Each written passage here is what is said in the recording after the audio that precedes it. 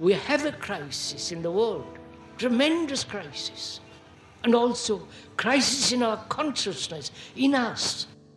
I see the urgency of change, radical revolution, mutation in the mind. I see it. It is necessary. There is complete quietness of the mind, and that which is silent has vast space. Only then that which is nameless comes into being. This is Urgency of Change, the Krishnamurti podcast.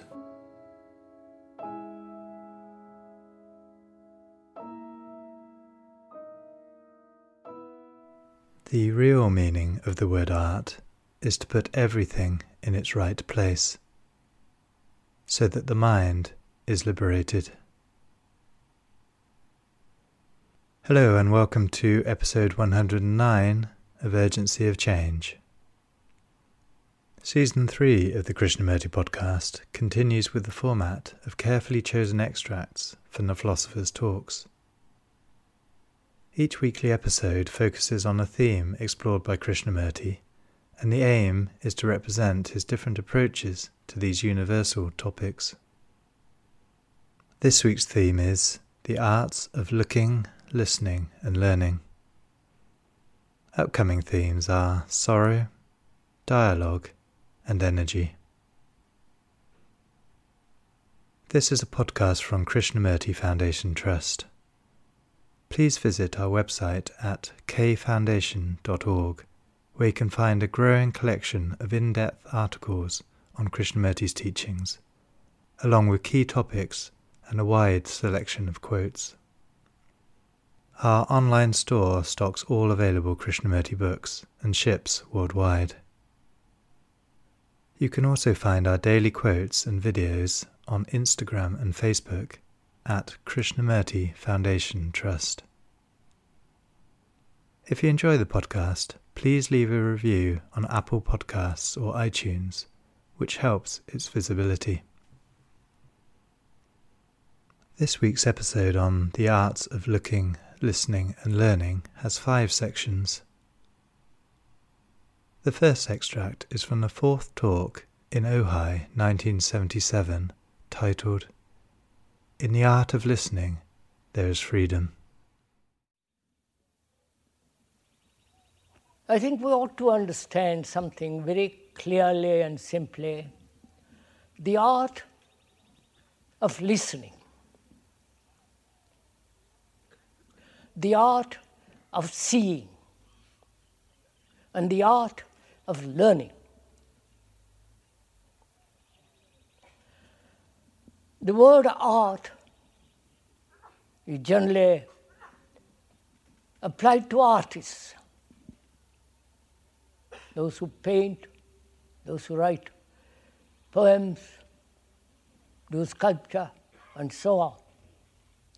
But the meaning of that word, art, means giving everything its right place, putting all our thoughts, feelings, anxieties and so on in their right place. So the word art means giving their proper place, proper proportion, putting everything in harmony, not just paint a picture or write a poem. So, if you will, this morning, apply the art of listening.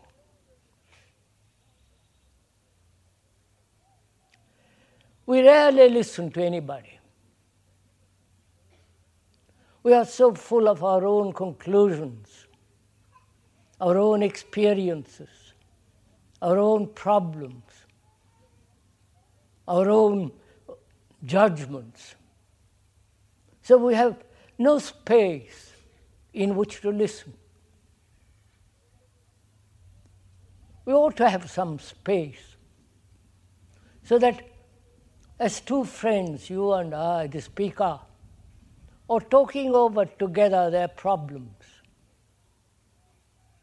amicably, under the shade of a tree, sitting down and looking at the mountains, but concerned with their problems. And so they're willing to listen to each other. And to listen is only possible when you put aside your particular opinion, your particular knowledge or problem, your conclusions. When you are free to listen, not interpreting, not judging, not evaluating, but actually the art of listening. Listen with great care, attention, with affection. And if we have such an art, if we have learned such, if we are capable of such listening, then communication becomes very, very simple. There will be no misunderstanding. Communication implies to think together, to share the things that we are talking about together, to partake in the problem. As two human beings living in a monstrous, corrupt world where everything is so ugly, brutal, violent, and meaningless. It's very important, seems to me, if I may point out,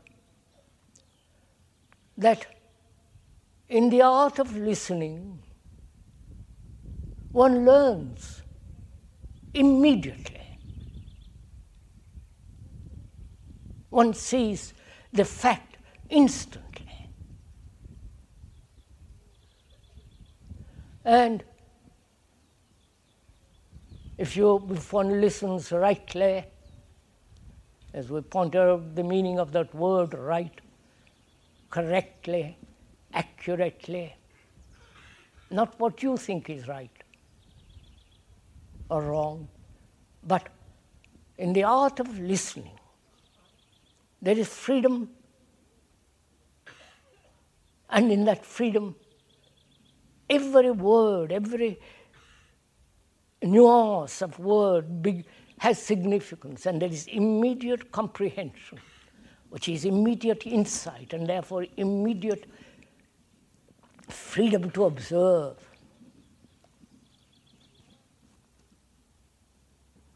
Also, there is the art of seeing. To see things as they are, not as you wish to see them. To see things without any illusion, without any preconceived judgment, opinion, to see actually what is, not your conclusions about what is. Then the art of learning, not memorizing, which becomes very mechanical. Because our minds, our brains have already become so extraordinarily mechanical. So the art of learning implies freedom to observe, to listen, without prejudice, without argumentation, without any emotional or romantic responses. If we have these three arts, not merely as a verbal conclusion or an intellectual comprehension, but actually, in our daily life, to put everything in its right place, where they belong, so that one can live a really very quiet, harmonious life. But that is not possible if you haven't learned this art of giving things their proper place.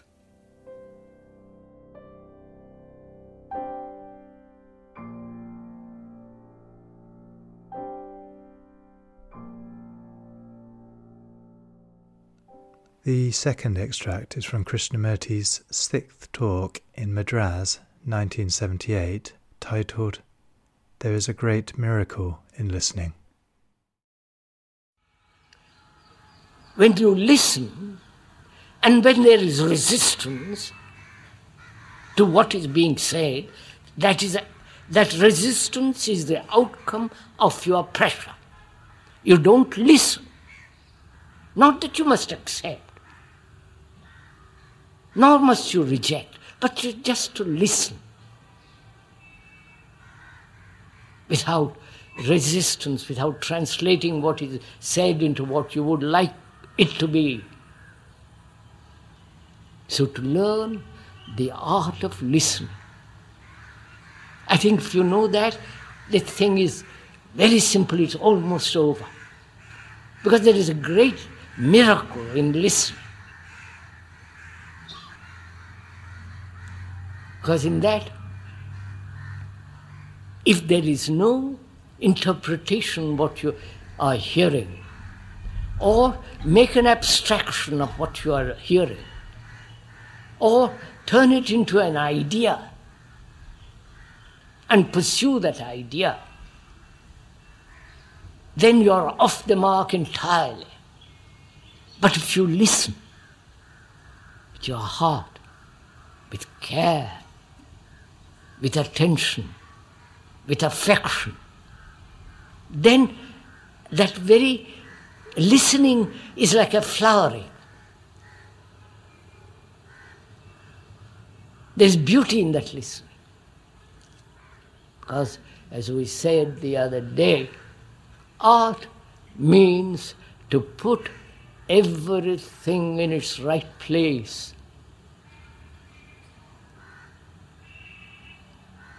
In the same way, to observe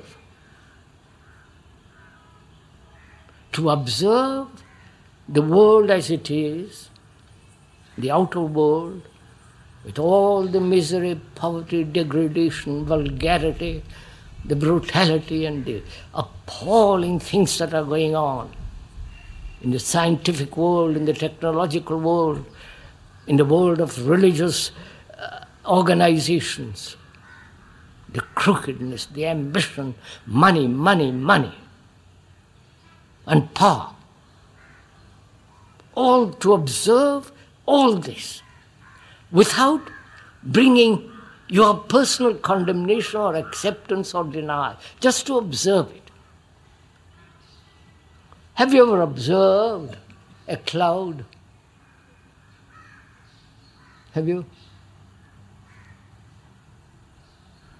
A cloud of an evening is full of light and color, great beauty.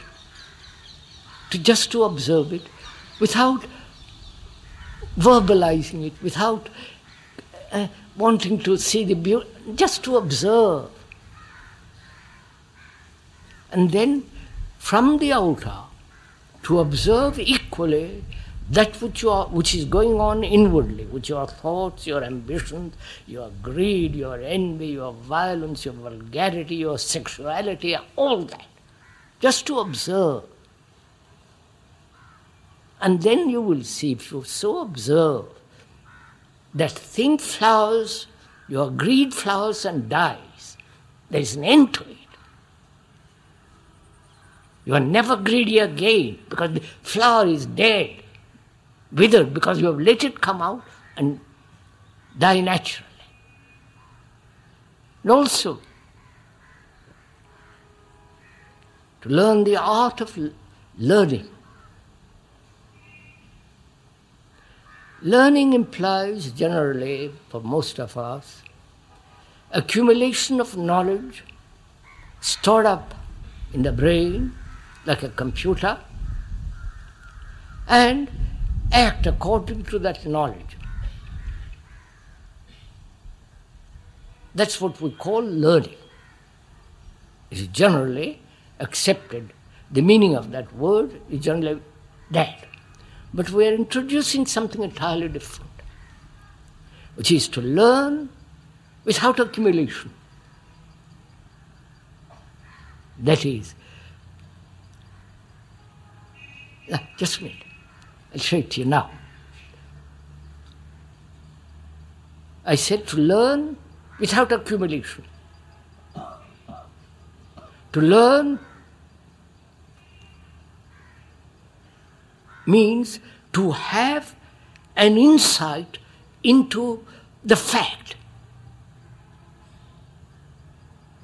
Now, insight implies grasping the full significance of your, say for instance, your greed. Grasping the full nature and the structure of greed. Having an insight into it, a comprehension, a total comprehension of that reaction called greed. When you have an insight, there is no need to learn. It is, you are beyond it.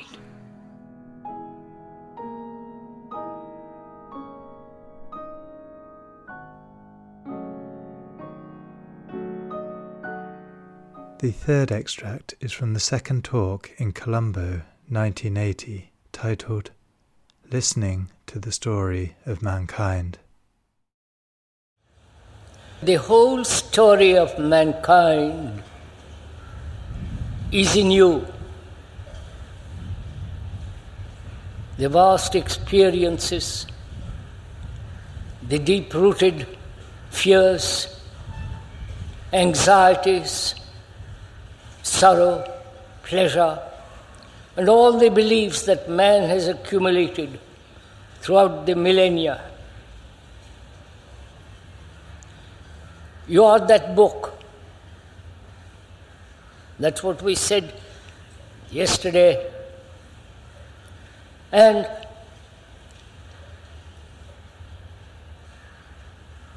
it is an art to read that book. It's not printed by any publisher.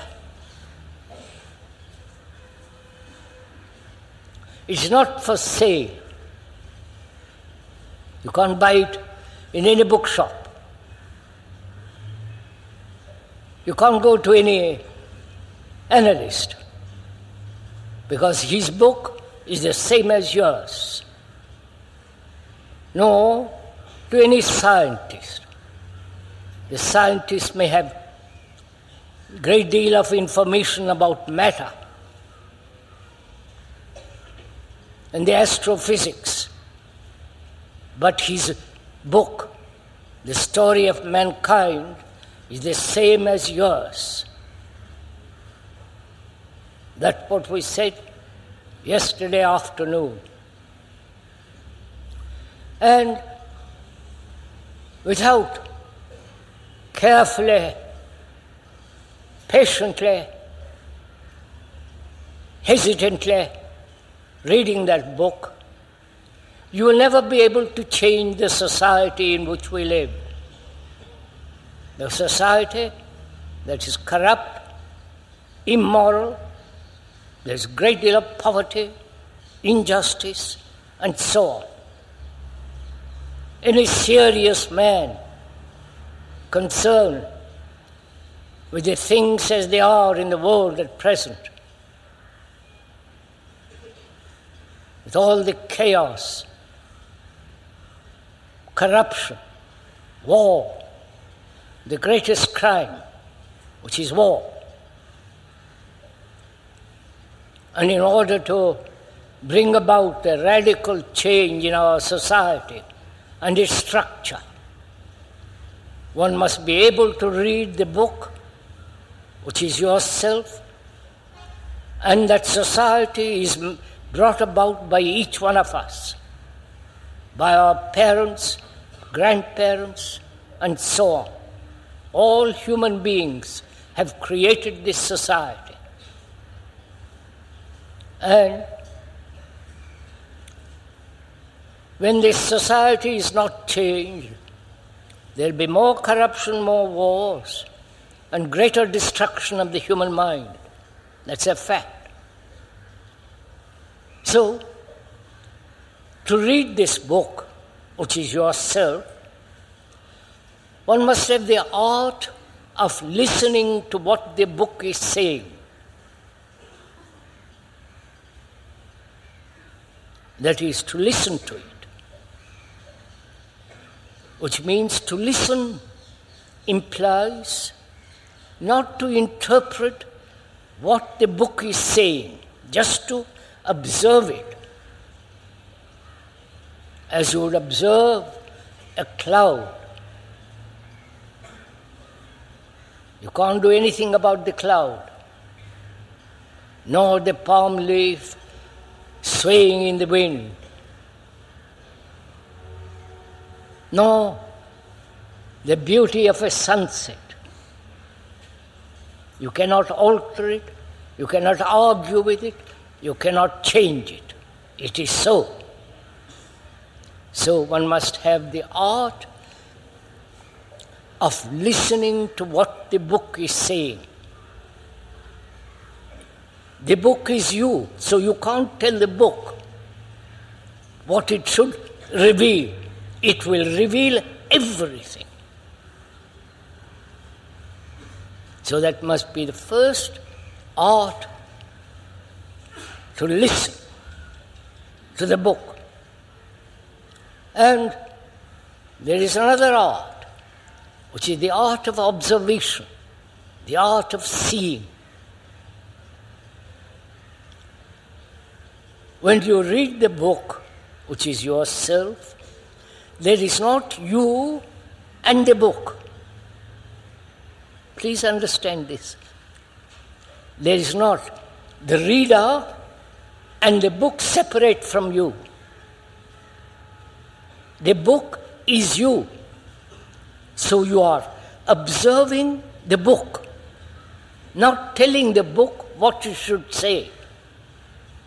Am I making this clear? That is, to read, to observe all the reactions that the book reveals.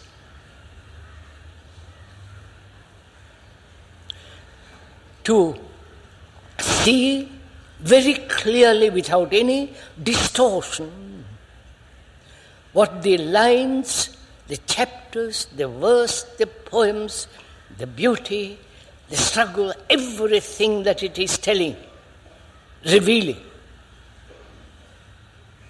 So there is the art of seeing and the art of listening. There is also another art, the art of learning.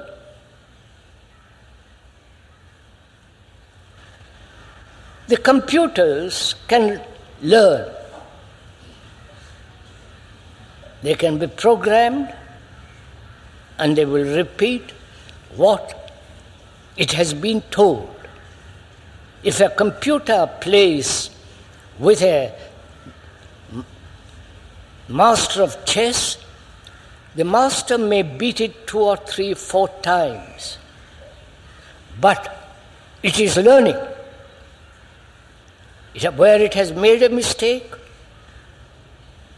where it can correct it. So through experience, it is learning, so that after a few games, the computer can beat the master chess player. That's how our mind works, our mind. We first experience, accumulate knowledge, store in the memory, in the brain, then thought as memory, and then action. From that action you learn. And so, the learning is the accumulation of further knowledge. So you begin again, knowledge, experience, knowledge, memory, and thought and action. This cycle is going on all the time with all of us. I hope I'm making this clear, that every action either gives further knowledge, and though the mind changes, modifies its past experience and goes on. This is what a mind that's aware, awake, is doing this all the time like the computer. Experience, knowledge, memory, thought, action. And the action modifies or adds more knowledge, and you go on that way. Is this clear? So, this is what we are doing all the time, which is called learning. Learning from experience. This has been the story of man. Constant challenge and response to that challenge. And that response can be equal to the challenge or not quite up to the challenge. But it learns and accumulates knowledge, and the next challenge it responds again more fully or less fully. So this process is going on all the time in our minds, which is called learning. Right? You learn a language. That is, you learn the meaning of the words, the syntax, the grammar, put two sentences together and gradually accumulate a vocabulary, and then if you have got good memory, you begin to talk that particular language which you have spent time on. This is the human process of learning that is always moving from knowledge to knowledge.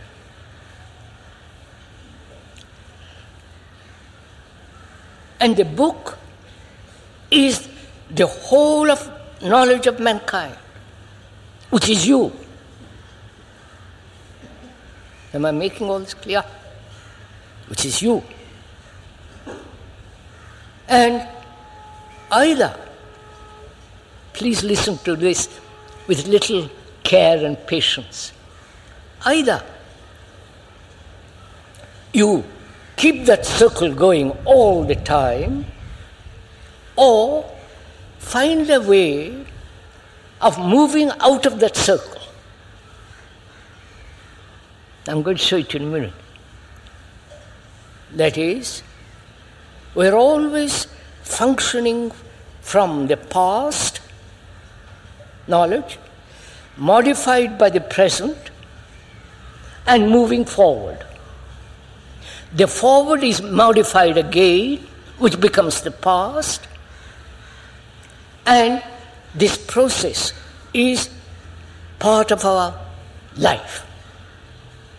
Are we getting all this? So, as I said, there is the art of seeing, the art of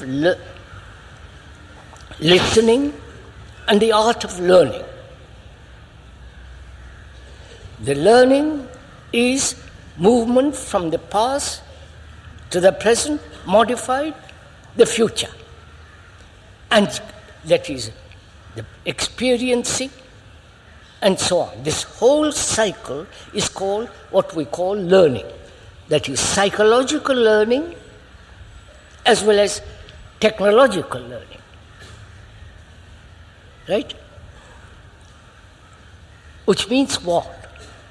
The mind is never free from the known.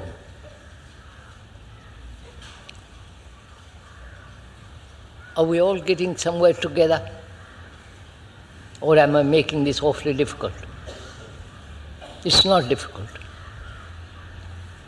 Probably, if the speaker may point out, you're not used to this kind of thinking, this kind of inquiry, constant moving forward. So we are, as we said, our learning is always within the field of the known. And so the mind becomes mechanical. Right? If I have a particular habit and I live with that habit, my mind becomes mechanical. If I believe in something and that I repeat, it becomes mechanical. So we are saying that we are living always within the area of the known. And so our minds have become a network of words, never the actual, but words, and moving, changing, altering within the narrow, limited area of knowledge. Right? So, learning implies something totally different. We are going to go into it together. We've said very clearly what is seeing, how to see the book, read the lines, how to listen. No, the art of listening to the book, never distorting, never interpreting, never choosing what you like and don't like, what you appreciate and don't appreciate. Then you're not reading a book.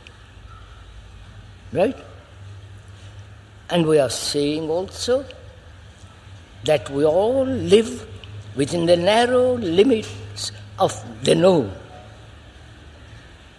And that has become our constant habit. Therefore, our minds, if you examine your minds, is repetitive, habitual, accustomed. You believe in God and you believe in God for the rest of your life. If anybody who says there is no God perhaps, then you call him irreligious.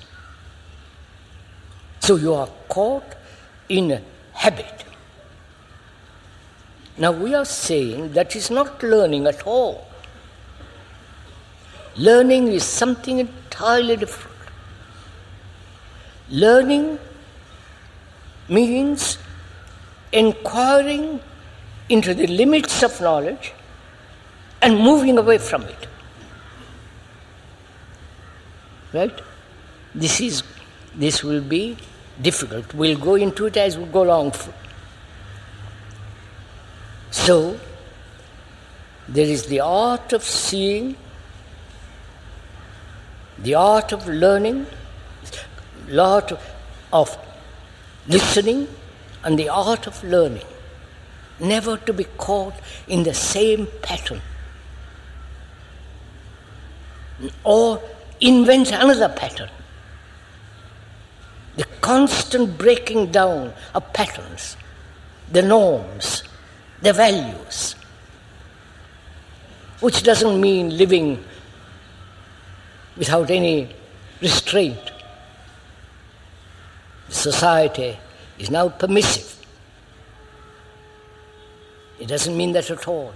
This constant awareness of this pattern formation of the mind and breaking it down so that the mind is constantly aware, alert. Right? Now, with those three factors, listening, observing, learning, with those basic factors, well, let's read the book together. You are reading the book with me. I am not reading your book. We are reading the human book, which is you and the speaker and the rest of mankind. Clear? Please give little attention to this. Because we live in a society that is so unhappy, that is in such conflict, struggle, strife. And there seems to be no end to it.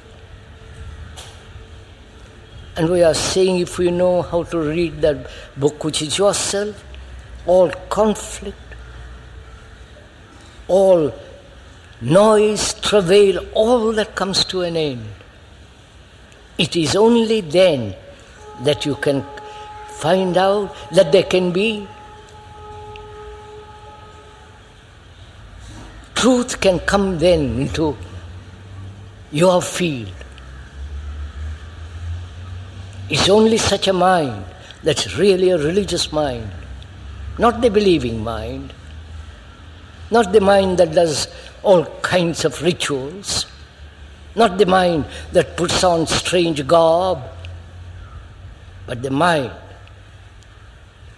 that is free after having read completely all the book. And it's only such a mind that receives the benediction of truth. It's only such a mind can go infinitely far beyond time.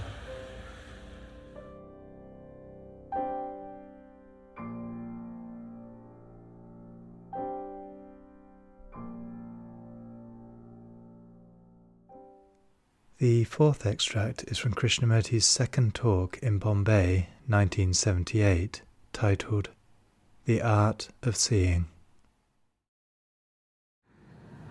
Please bear in mind, as we said, again if I may repeat, that we are partaking in our exploration.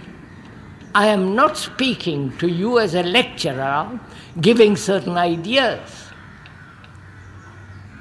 But on the contrary, we are sharing together our problems.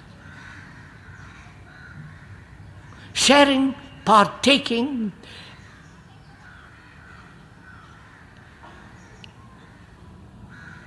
inviting each other to look at our major problems in life.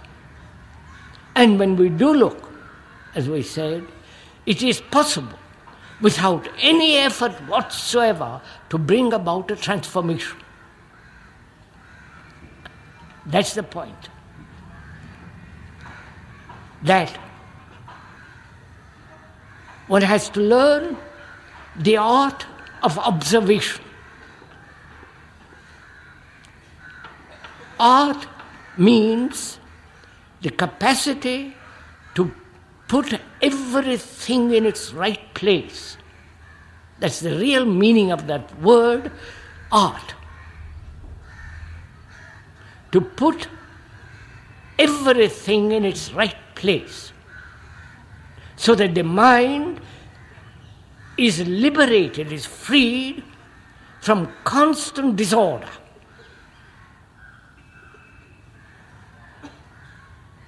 So, we are going to talk over together. Together, I mean together. Partaking in understanding what we mean by observing. Whether we observe at all. The trees, the birds, your wife or your children, observe. And what does observation mean? Because we are going to go into something when we find out what it means to observe and actually learn the art of observation. We are going to go into the question of why the brain, thought, brings about images, and in those images we live with those images, from which arises fear. We are going to go into that together. So first, what do we mean by observing? The art of observing, the art of seeing.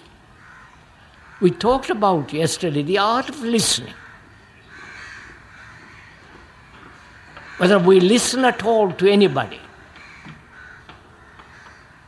or we're always occupied with our own thoughts, with our own problems, or if we do hear another, it is always translated according to the pattern, pictures, images that we have about that person. So there is never actual listening of another. So we are now talking over together this question, what it means to observe. Because if we know how to observe, perhaps we may solve all our problems. To observe, to see. Perception is not only visual, optical,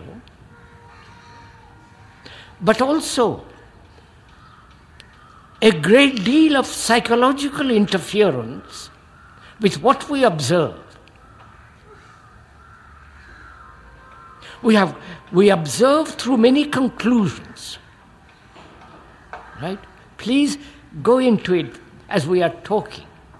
Observe yours, see how you look at things.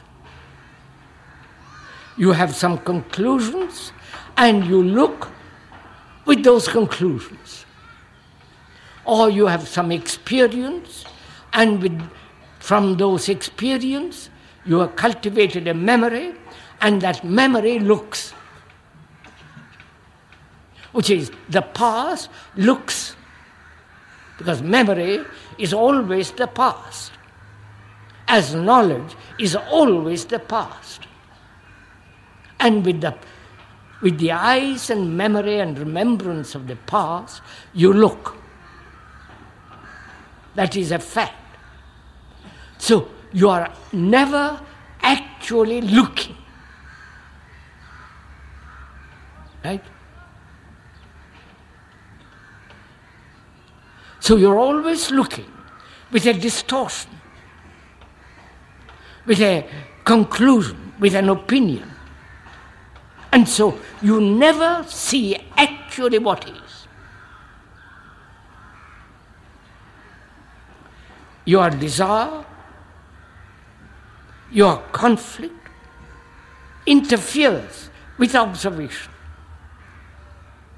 So we are asking, is it possible to observe without the interference of the past? The past is the observer. Right?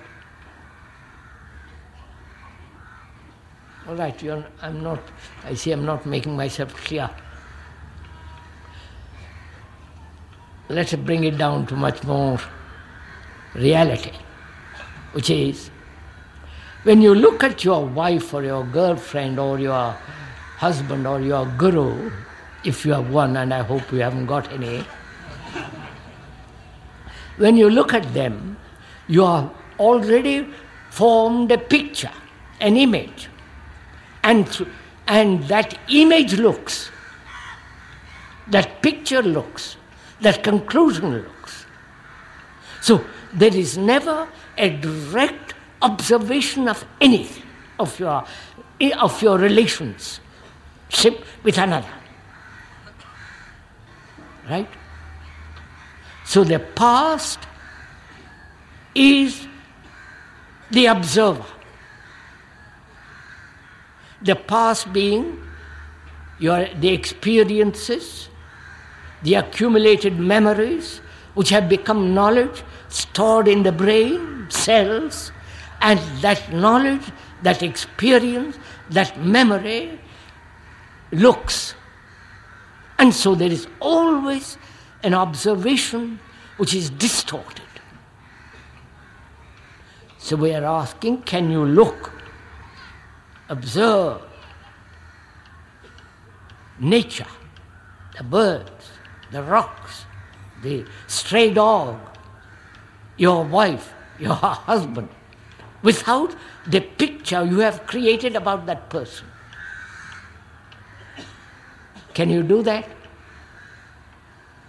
Then only is it possible to observe actually your relationship.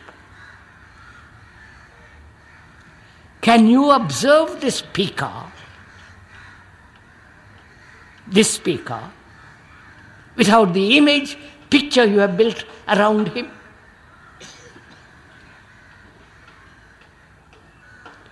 And if you cannot, your communication with the speaker and his communication with you is distorted.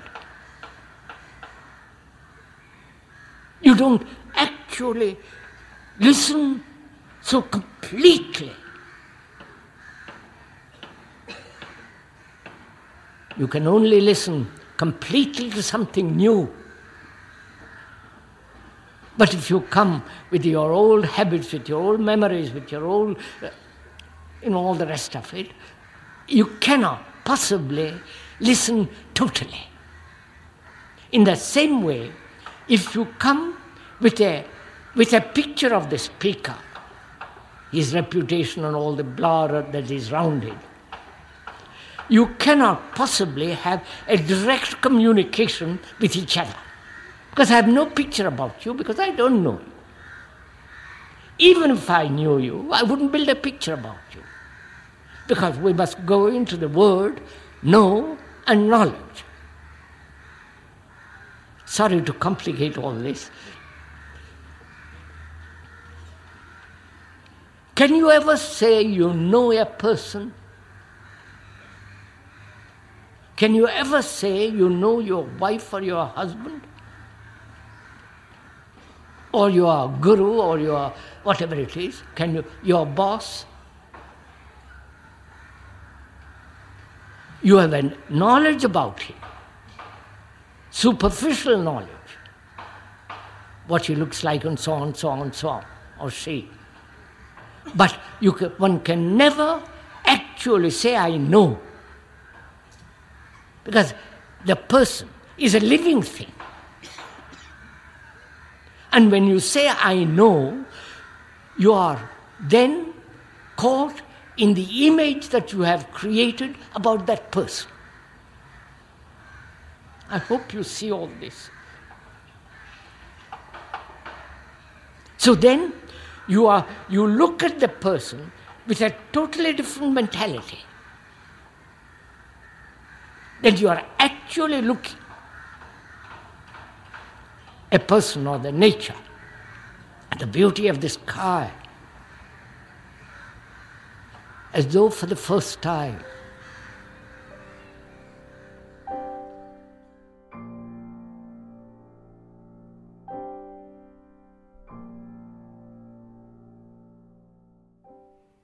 The final extract in this episode is from the 10th talk in Saanen 1966, titled The Meaning of Existence Can Only Be Discovered in Seeing and Listening.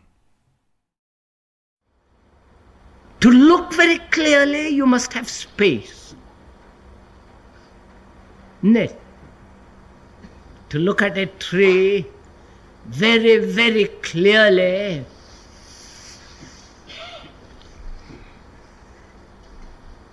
or to look at your wife or husband, your neighbor, or the stars of an evening on the mountain, there must be space.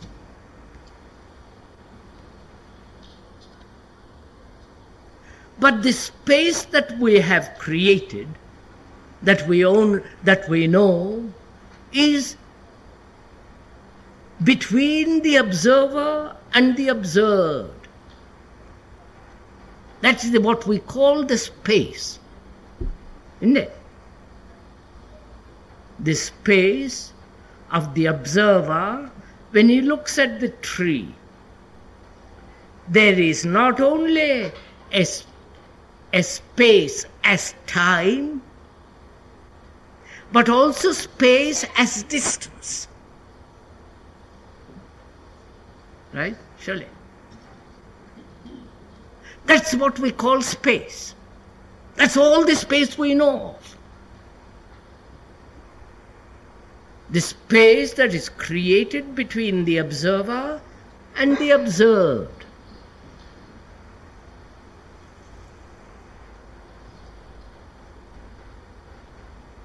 And we maintain this space in all our existence, in all our activity.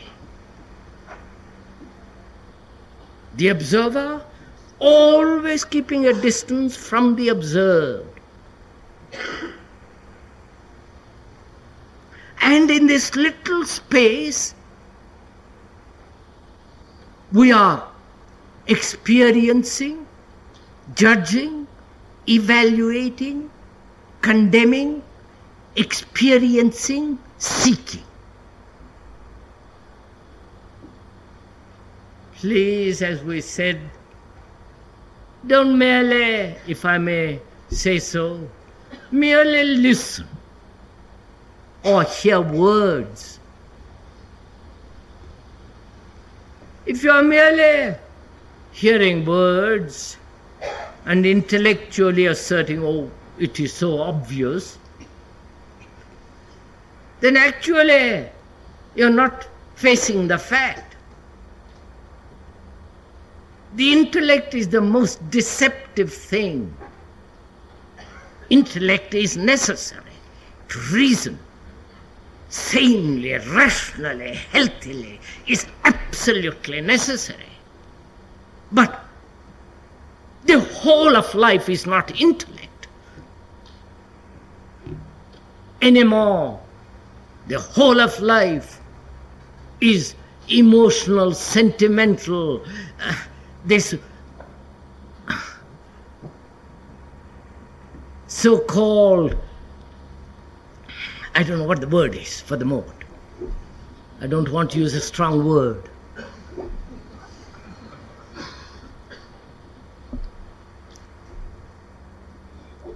And for all of us, the space that we know is this, between the observer and the observed.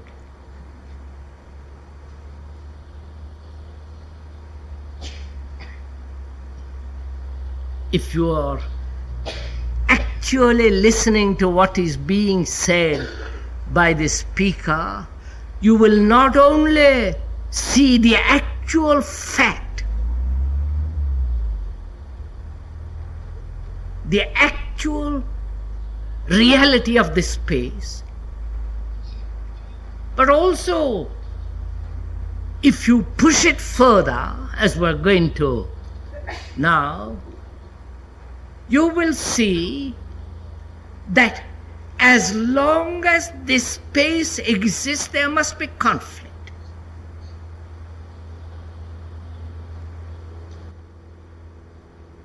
This space is contradictory. Where there is contradiction, there must be conflict. is like the man who, being empty, lonely, insufficient, life has no meaning to himself, projects a future in which he will fulfill through literature, through painting, through music, through some kind of experience relationship. So, the fulfillment is the object and the fulfiller is the observer. So the observer and the observed have always a space, and therefore there is always in that a sense of conflict.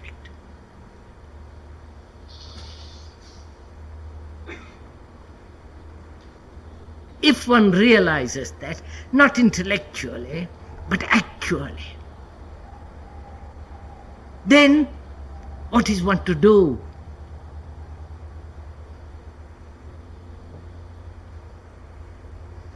Because space is necessary.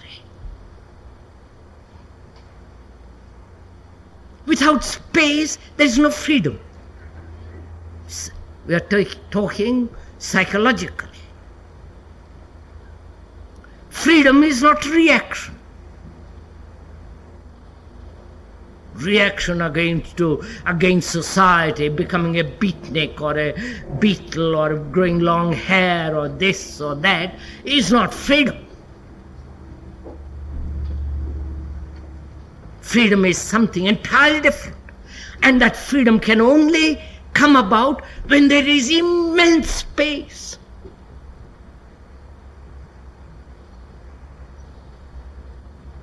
Not the space which one knows exists as between the observer and the observed. That's a very small space. And therefore, when there is that space, there is no contact. I hope you're following on this. If not, it doesn't matter. It's only when you are in contact, when there is no space between the observer and the observed, then when you are in total relationship with the tree, not identified with the tree or with the flower, the woman or the man or whatever it is, when there is this complete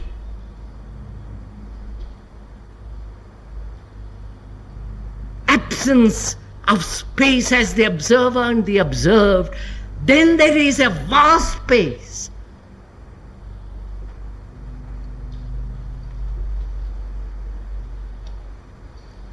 Then in that there is no conflict. And it is in that space there is freedom.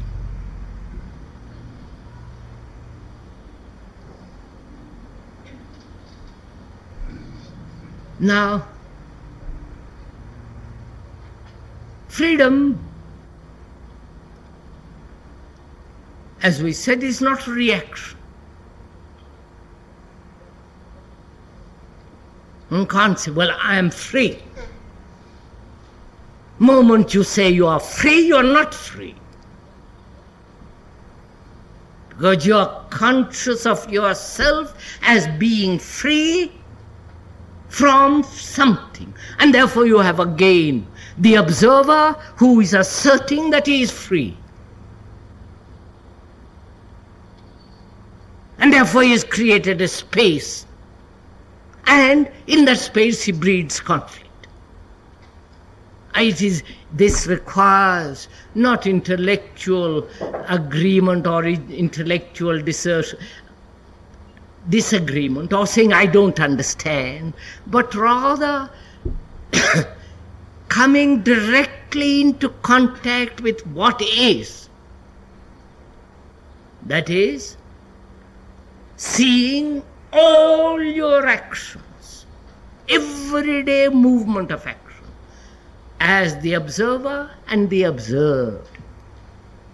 And within that space there is pleasure, pain, suffering, all the rest of it. The desire to fulfill, to become famous, this and that.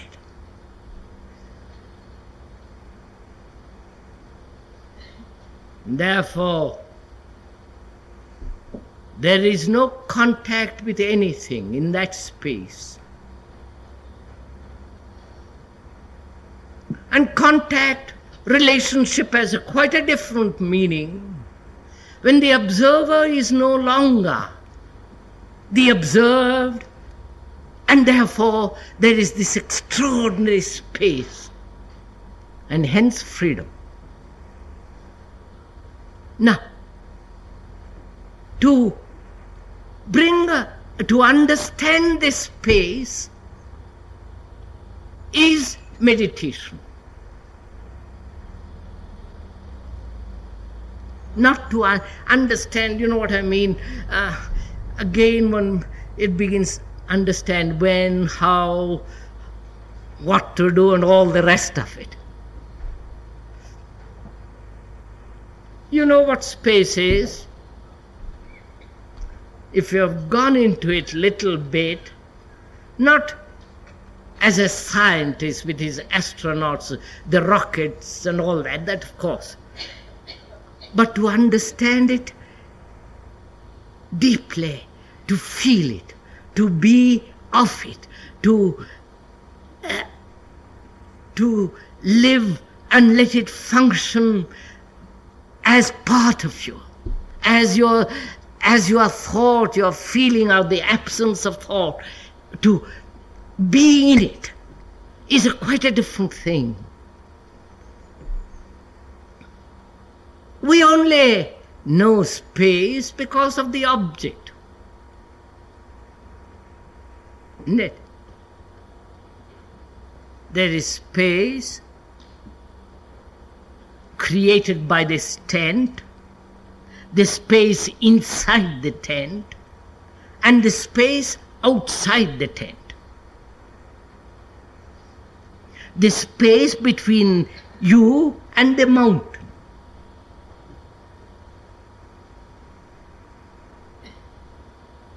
That's all we know as space between the observer and the star which he sees of an evening.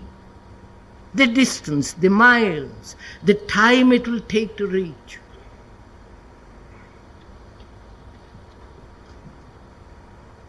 And we accept that space, live in that space, have all our relationship in that space.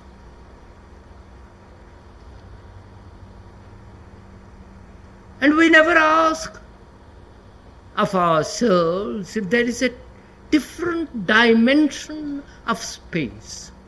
Not the scientific, the astronauts, the people who walk in weightless state. No, that's not space at all. That's still of time of the observer and the observed. But we are talking of a space in which there is not the object as the observer.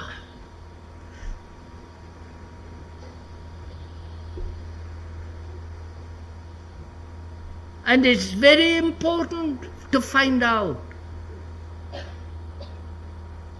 Not through words, because the symbol, the word and the symbol are not the reality.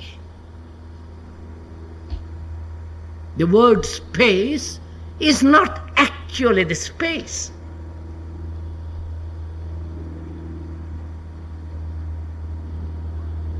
And to find out, to uncover that extraordinary space, and therefore freedom.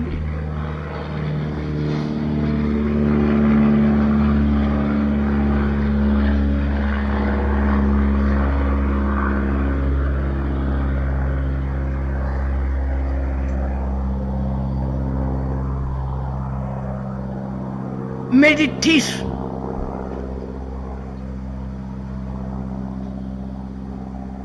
is of importance. Not how you meditate, not the practice of meditation, not the way to maintain certain visions, practices, all that childish, infantile business, which unfortunately they bring to the West from the East. One has to have a great deal of skepticism, and I hope you have lots of it. Even when you are listening to what is being said.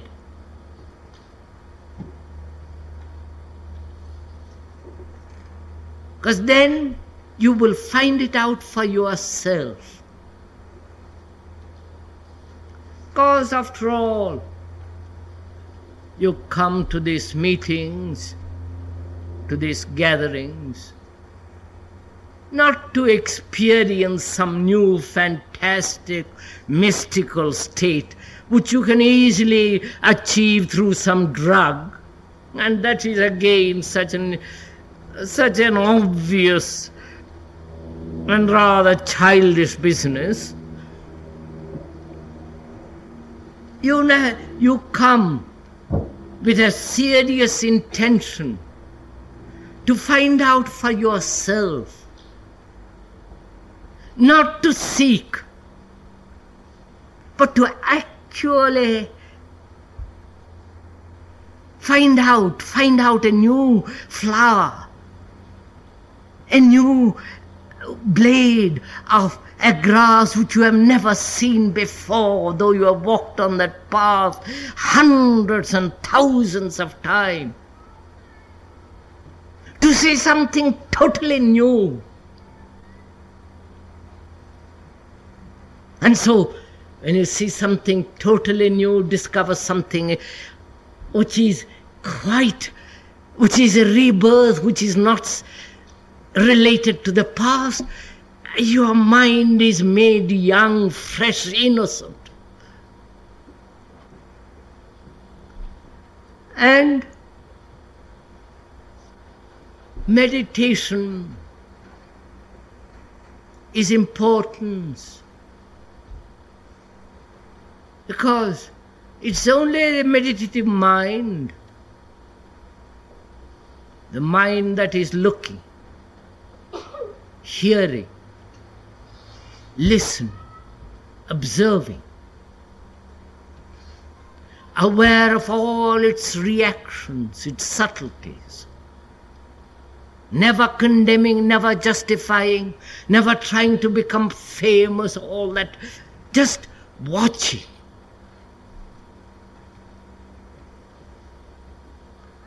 Because there is nobody to answer questions.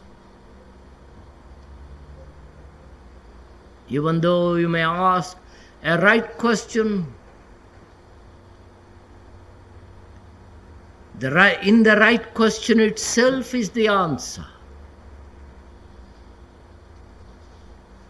And if you ask of another, and if you accept what another says, then you have become a foolish person. Then you live on faith and hope, and therefore you invite despair, anxiety, fear. But if you, as you are walking, moving, acting, you discover for yourself the whole meaning of existence, and that can be discovered only when there is this state of observing, listening, never resisting, never suppressing, never defending. Because when the mind is vulnerable, when the brain is no longer the animal The animal being greed, envy, ambitious, aggressive, violent, when it's no longer that, then it is capable totally of listening and therefore discovering, seeing for itself.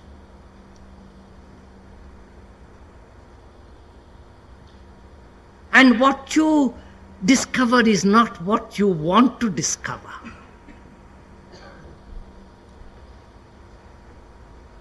Because human beings throughout the centuries, thousands upon thousand years, before Sumeria, before Egypt, before India, or India before whatever, Greece, Rome, before, man has always been groping after this extraordinary state. He calls it by different names: God, creation, Brahman. Oh, he has given to it so many names according to his fancy, to his culture.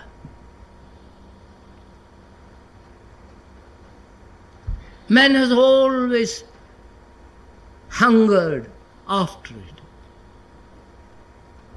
because he realizes life itself is so short. His life, not life. His particular corner.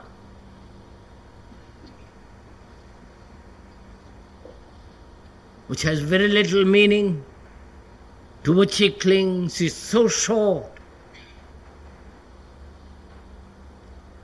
And knowing that there is death,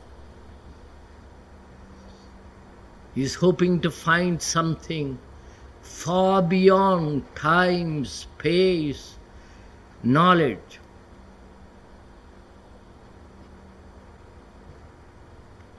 There is such a thing only when the mind and the heart are free from the known, and therefore there is vast space. It is only in that vast space there can be peace and freedom. And therefore, in that state only, man can realize, listen to a dimension which he cannot find through whatever he does. He can only come upon it naturally, darkly, without his wanting. And he may find it, and when he comes upon it, that's enough. It may last a second and a life, but the second is the vast, timeless state.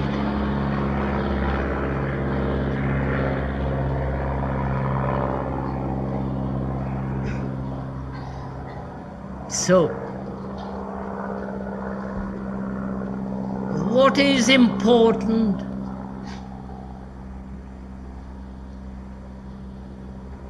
First is to realize, not intellectually or verbally, but actually, that one is totally confused, which is an obvious fact. Read any paper, any magazine, go to any church, listen to any political talk.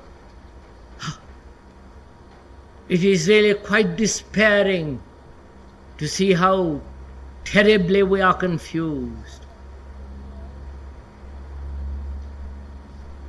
Realizing that, never to escape. never to escape from that actual fact.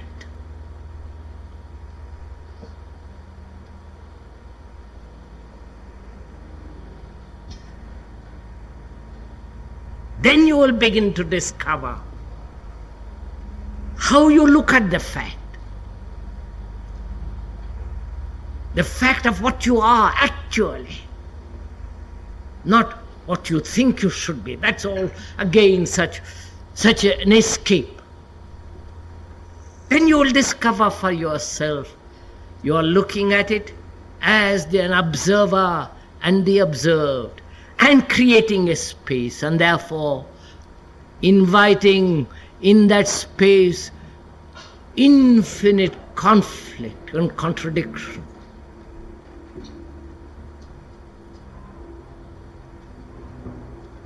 And when you realize all that, your mind then is in a state of meditation. Then you can go, then the mind, not your mind, not my mind, which is the human mind.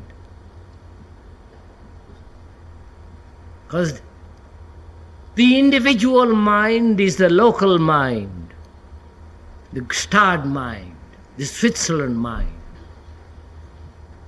the English mind, or the Russian, and so on and so on. That's the individual. But the human mind is not the individual mind. And the human mind can only, you can come, the little mind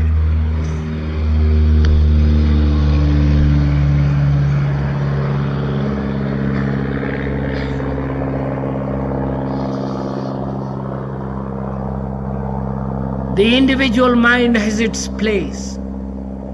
You have to go to the office, you have to have your bank account, you have your little family.